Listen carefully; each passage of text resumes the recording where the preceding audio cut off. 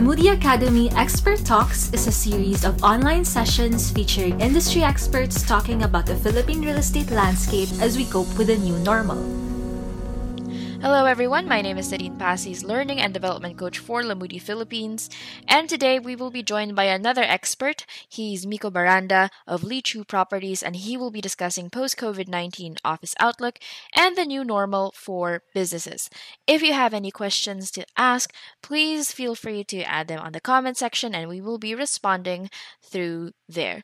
Thank you very much, and we hope you enjoy and learn more about the real estate outlook for today. Good afternoon. My name is Miko Baranda from Lee Chu Property Consultants. Thank you again, Moody, for giving us the opportunity to share with you today our thoughts and insights in the property market. We'll walk you through what's happening in the office sector, both on the supply and demand side, and what we believe will be our forecasts for 2020. And at the same time, we'll also share with you opportunities and trends that we see in the what they call the new normal. So to start, 2019, just to bring you back to 2019, that was a landmark year for the office market. We transacted 1.7 million square meters of demand.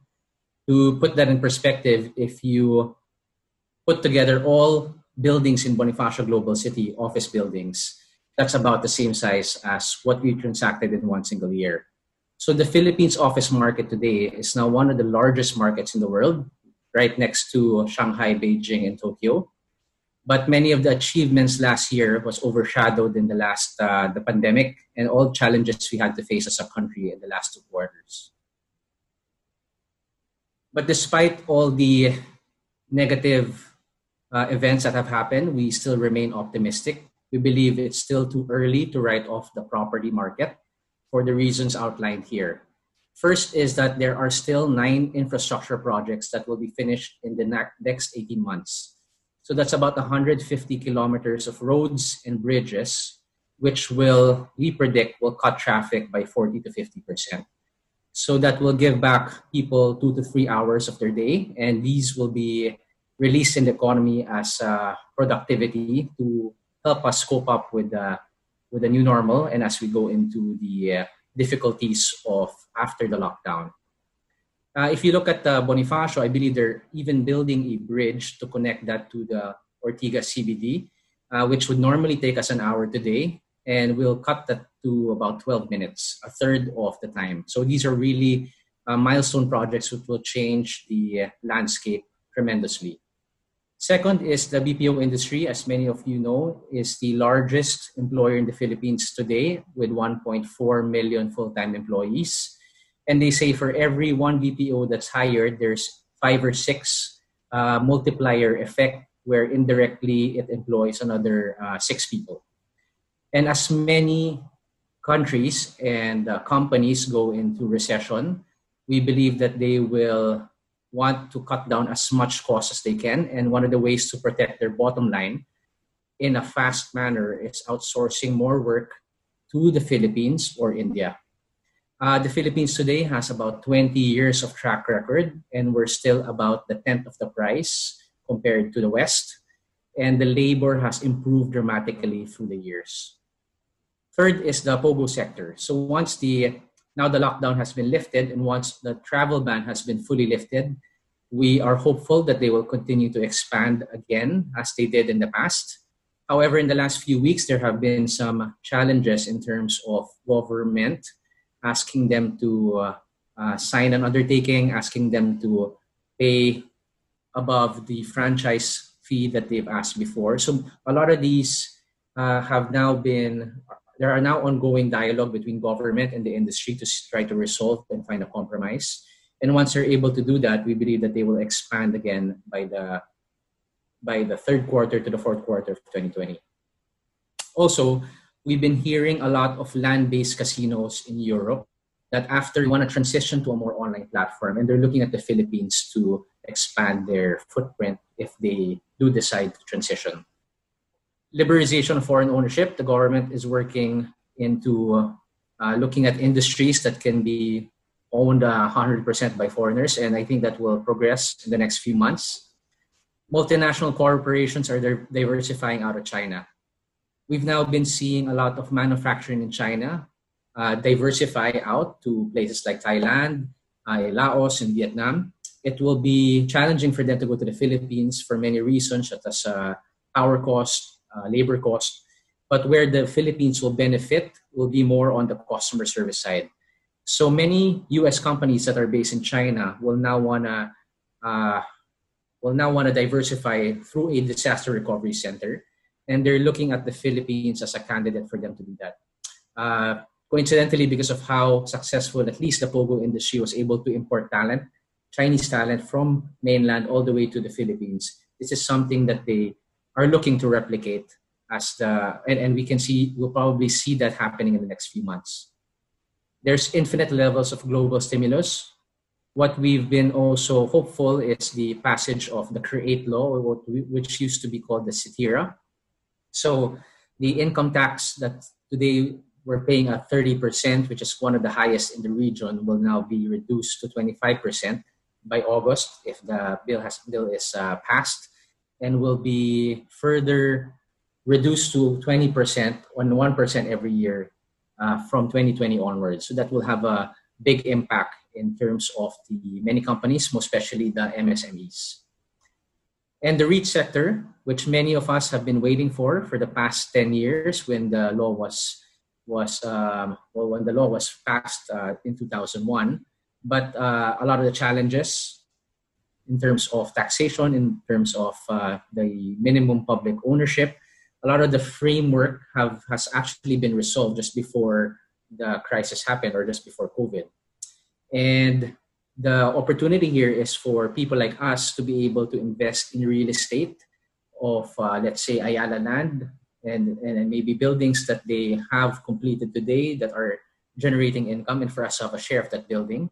It's similar to how one would have invested in the stock market. And speaking about Ayala, they've actually cemented their commitment and their position that they will continue with their REIT program by the end of the year, where 4 or 5 office buildings will now be a trial balloon for the REIT. And we see many of the developers will follow after. Next. So just to deep dive into the office market, the office market today has not contracted in terms of its demand and supply. So just to walk you through this a bit more, in the first quarter of 2020, we transacted 157,000 square meters of office. In March, we predicted that April and May, due to the lockdown, will be zero. No, there won't be any transactions happening. But just a few days ago, we got our numbers, and we validated that in the last week of May, there's 200,000 square meters that were transacted. So meaning during the lockdown period, there were 50,000 square meters of deals still being made, which is surprising, and I think it's a good sign. Also, we still have visibility of 600,000 square meters of demand that want to be completed this year. So with Q1 numbers and with the 600,000, we believe that we will finish up the year at 800 to 1 million square meters, which is still half of what we've done last year. However, the virus, or at least the pandemic, did not just cripple demand, but it also crippled supply. So many of the developers that were supposed to finish their office buildings in 2020, but because of the lockdown, were unable to do so since construction was not permitted. Many of these buildings have now been pushed back to 2021 and 2022. So from 1.5 million square meters, the new number is now at around 800,000. And I think it will be very difficult to, as we now are in the GCQ, there are still many restrictions when it comes to construction, and it will take time before they can do full blast. So we may see this 800,000 square meters actually go down a bit more in the next few months. So knowing the demand and supply numbers, we believe that we will avoid any oversupply this year and any glut in the market, and we will achieve equilibrium.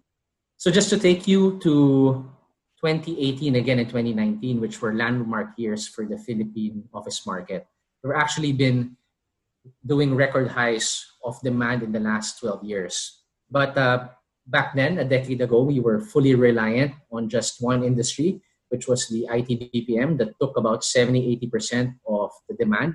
But in the last 4 years, when the BPO, or at least, sorry, the POGO industry entered the market, we've now seen a more diverse basket of demand profile for the Philippines. So the blue here represents the BPO, the red represents POGO, and the gray represents everyone else, all traditional and brick and mortar businesses. So what we've observed is as the blue and the red grow, everyone else has also expanded their business. So the good sign there is I hope we're able to continue the same trend as we in the next few months and years to come. So just to depict clearly what we mean about supply demand in our forecast, the broken green line above represents what demand was last year, which was 1.7 million. The broken gray in the middle represents what we believe will be the demand for this year. The orange line was or at least to the blue line, was the annual supply pre-COVID. So the 1.5 million square meters was supposed to enter the market in 2020. And orange shows you the readjusted due to the construction that were delayed, and many of these developers that are until today are in a standstill in terms of fixing their guidelines and getting ready to start construction again. So as you see, the orange and gray line meet in 2020, so we will avoid any sort of oversupply, and hopefully that buys us time for us to recover in 2021 and to be able to absorb the supply in the pipeline. So we still see 600,000 square meters of demand that want to happen this year. And ironic enough, due to social distancing and the inability to work from home, this has actually increased demand for the office market. We saw about 50,000 square meters of demand that want to look into fitted spaces, co-working spaces, plug-and-play spaces, something that they can move into right away and have the flexibility to lease for a year and a year or less. So just to put more detail into that, the social distancing has now limited the offices from going back in full force. As you know, locally, and if you're a BPO here in the Philippines, you will follow a density of 1:5 or 1:6 square meters per person. And when the social distancing aspect has now been applied to that, you will now have to increase that density by, if not 8 square meters per person, it can even reach at 9. So if company A had 100 people in one floor, they now can only fit 50 people there. The other 50 will try to attempt to work from home. But the challenges that we saw in the last few months in terms of work from home is that many of the upper management will be able to work from home, but 70% of the working population will still have a difficult time. For one, in terms of just the fundamentals of housing, a lot of the workforce still don't have, let's say, proper roofing insulation or air conditioning. And as many of us have noticed in the past few weeks, the heat and just the weather has just made it very unbearable to be inside your home or unit if you don't have proper roofing or even air conditioning. Second is not a lot of them have access to clean water. We take for granted that we can take as many showers in the day as we want, but not everyone have or has the same privilege. Third is a typical Filipino home, let's say around 70 to 80 square meters, will have 2 or 3 generation families in one roof. So you have anywhere from 8 to 10 people in one unit, or at least in an 80 square meter footprint, which the noise pollution will just be very difficult to be productive, as compared to the West, where you have a larger footprint with less people. And as many people have also brought up in the past, connectivity has been an issue. Also, many companies in the financial industry, in the healthcare industry, have very strict data privacy laws. So even in their own offices, many of them don't allow their employees to bring their phones inside their office or to leave their phones, their notebooks, and their pens in the lockers as they go inside their workstation. So there have been a lot of challenges that would make it very difficult to transition from a work from home setup. Hence, we believe that a lot of the demand will now be centered towards finding short-term, plug-and-play, and fitted spaces. So this shows you about 14 years of history in the office market, all the way from back to 2006 all the way to 2019. So just to point your attention to 2007, the demand show in the blue line and the red on it speaks about vacancy. So in 2007, the Philippine office market at 200,000 was actually the highest that we've ever achieved in previous years. And in 2009, that demand has jumped by twofold to 400,000, even though the global financial crisis or the GFC happened in 2008. The Philippines was one of the very few countries where office market did not contract and actually expanded by 2 or 3-fold, as many companies started to offshore and outsource more work in the Philippines. And we believe that we will be in the same situation today. And on the far right of your screen, this represents what the scenario would be if the POGOs did not come in 2016. So the broken red line shows you that without POGOs, in 2017, there would be 1 million square meters of supply, and we would have had a glut in the market as early as 2016, 2017. So there has been a real benefit of having the POGO sector hand in hand with the BPO sector expand their footprint in the Philippines and the office market. And that leads us to our slide about POGO. So, of course, POGOs, many people have there's big debate whether POGOs should be in the Philippines or should they be elsewhere. We believe that there are a lot of still positive things that the POGO has brought our country. One of which is they're now about 12% the office market. They have 1.7 million square meters of office demand, or at least they're occupying that much space, and twice as much also in the residential space. They also not only hire Chinese, but they have 130,000 people that are Filipinos that are being employed in this industry.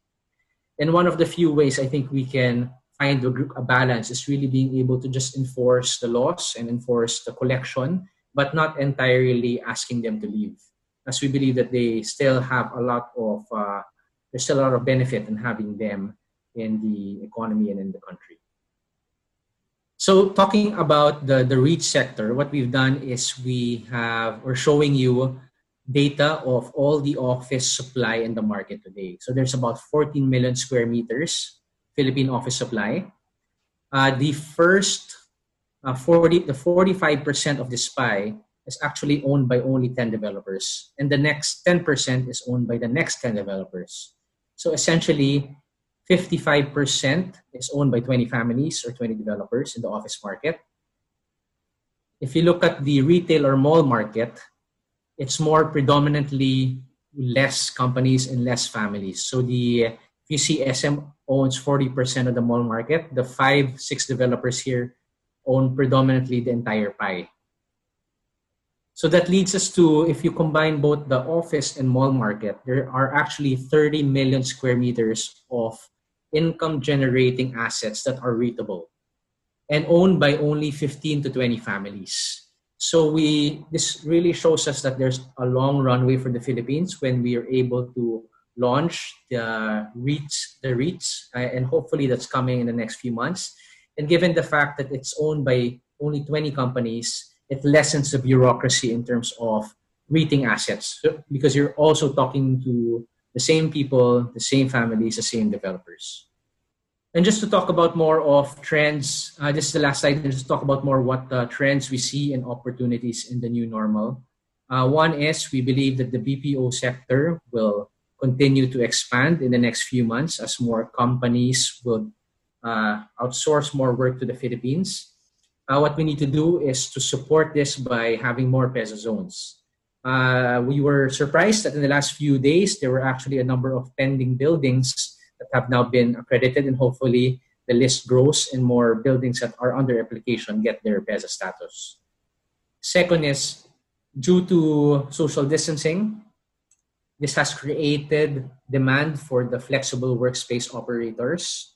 And until such time that we're able to find a vaccine, we believe that many of these companies will continue renting and working out of temporary space. For one, is because of the flexibility of the lease. Second is they don't have to spend any more capex, and it's more of them paying operational expenses of monthly rent. Third is we are hopeful that POGO will expand by Q3, Q4 once many of the challenges the government has, at least if the challenges that have been bestowed to us in the last few weeks, find a common compromise between the government and the industry. Fourth is the REIT is one of the opportunities we see in the market, and hopefully that will come in the next few months. The fifth is decentralization and diversification. As you know, when BPO companies expand their footprint in Manila, many of them are required to also open up BPO center in the province, whether it be in Cebu, in Davao, or in Clark. And we believe that more and more companies will look into decentralizing their office footprint. To give you an example, if you, in the last, during the pandemic, if let's say one building or one company discovers a COVID case, they shut down the building for a few days. And that really just disrupts every single company in that building. So companies now are looking on not putting their eggs in just one basket and finding ways to diversify their footprint, whether it be a hybrid of an office and co-working spaces or splitting up their office into several smaller locations. Also, the lockdown has actually amplified many of the challenges that we're facing in the real estate industry. As many of you know, the Philippine real estate market is still very archaic, very traditional. And a lot of the challenges, whether it be the digital infrastructure, work from home, having meetings online, have actually been challenges in the past and have now been emphasized during the lockdown. And we believe that digitalization will be a key component. It will be a hybrid between offline and online. For one, we believe that thought leadership or content will continue through online. Before, if you had to, let's say when we were invited to speak in any of these conferences, let's say in Cebu or any of the provinces, it will take us 2 to 3 days to get to the conference, to spend time there and to go back to Manila. So logistically, it's you spend so many hours for one. Second is the out-of-pocket expenses. But today, through our webinars or through platforms such as what we're having today, has now decreased the cost and has also made it very scalable for us to continue doing briefings multiple times in a day and reaching a much larger audience. Lead generation, similar to what Lamudi has been doing in the past few years and has been successful of. We believe that that will continue. They will produce more leads for brokers and for companies.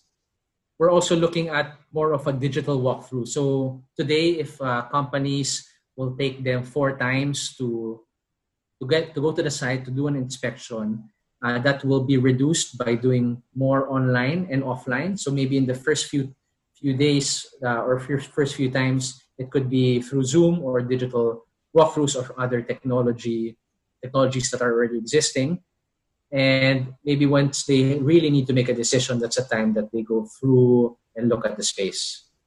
And lastly, we see an increased popularity in sustainable buildings.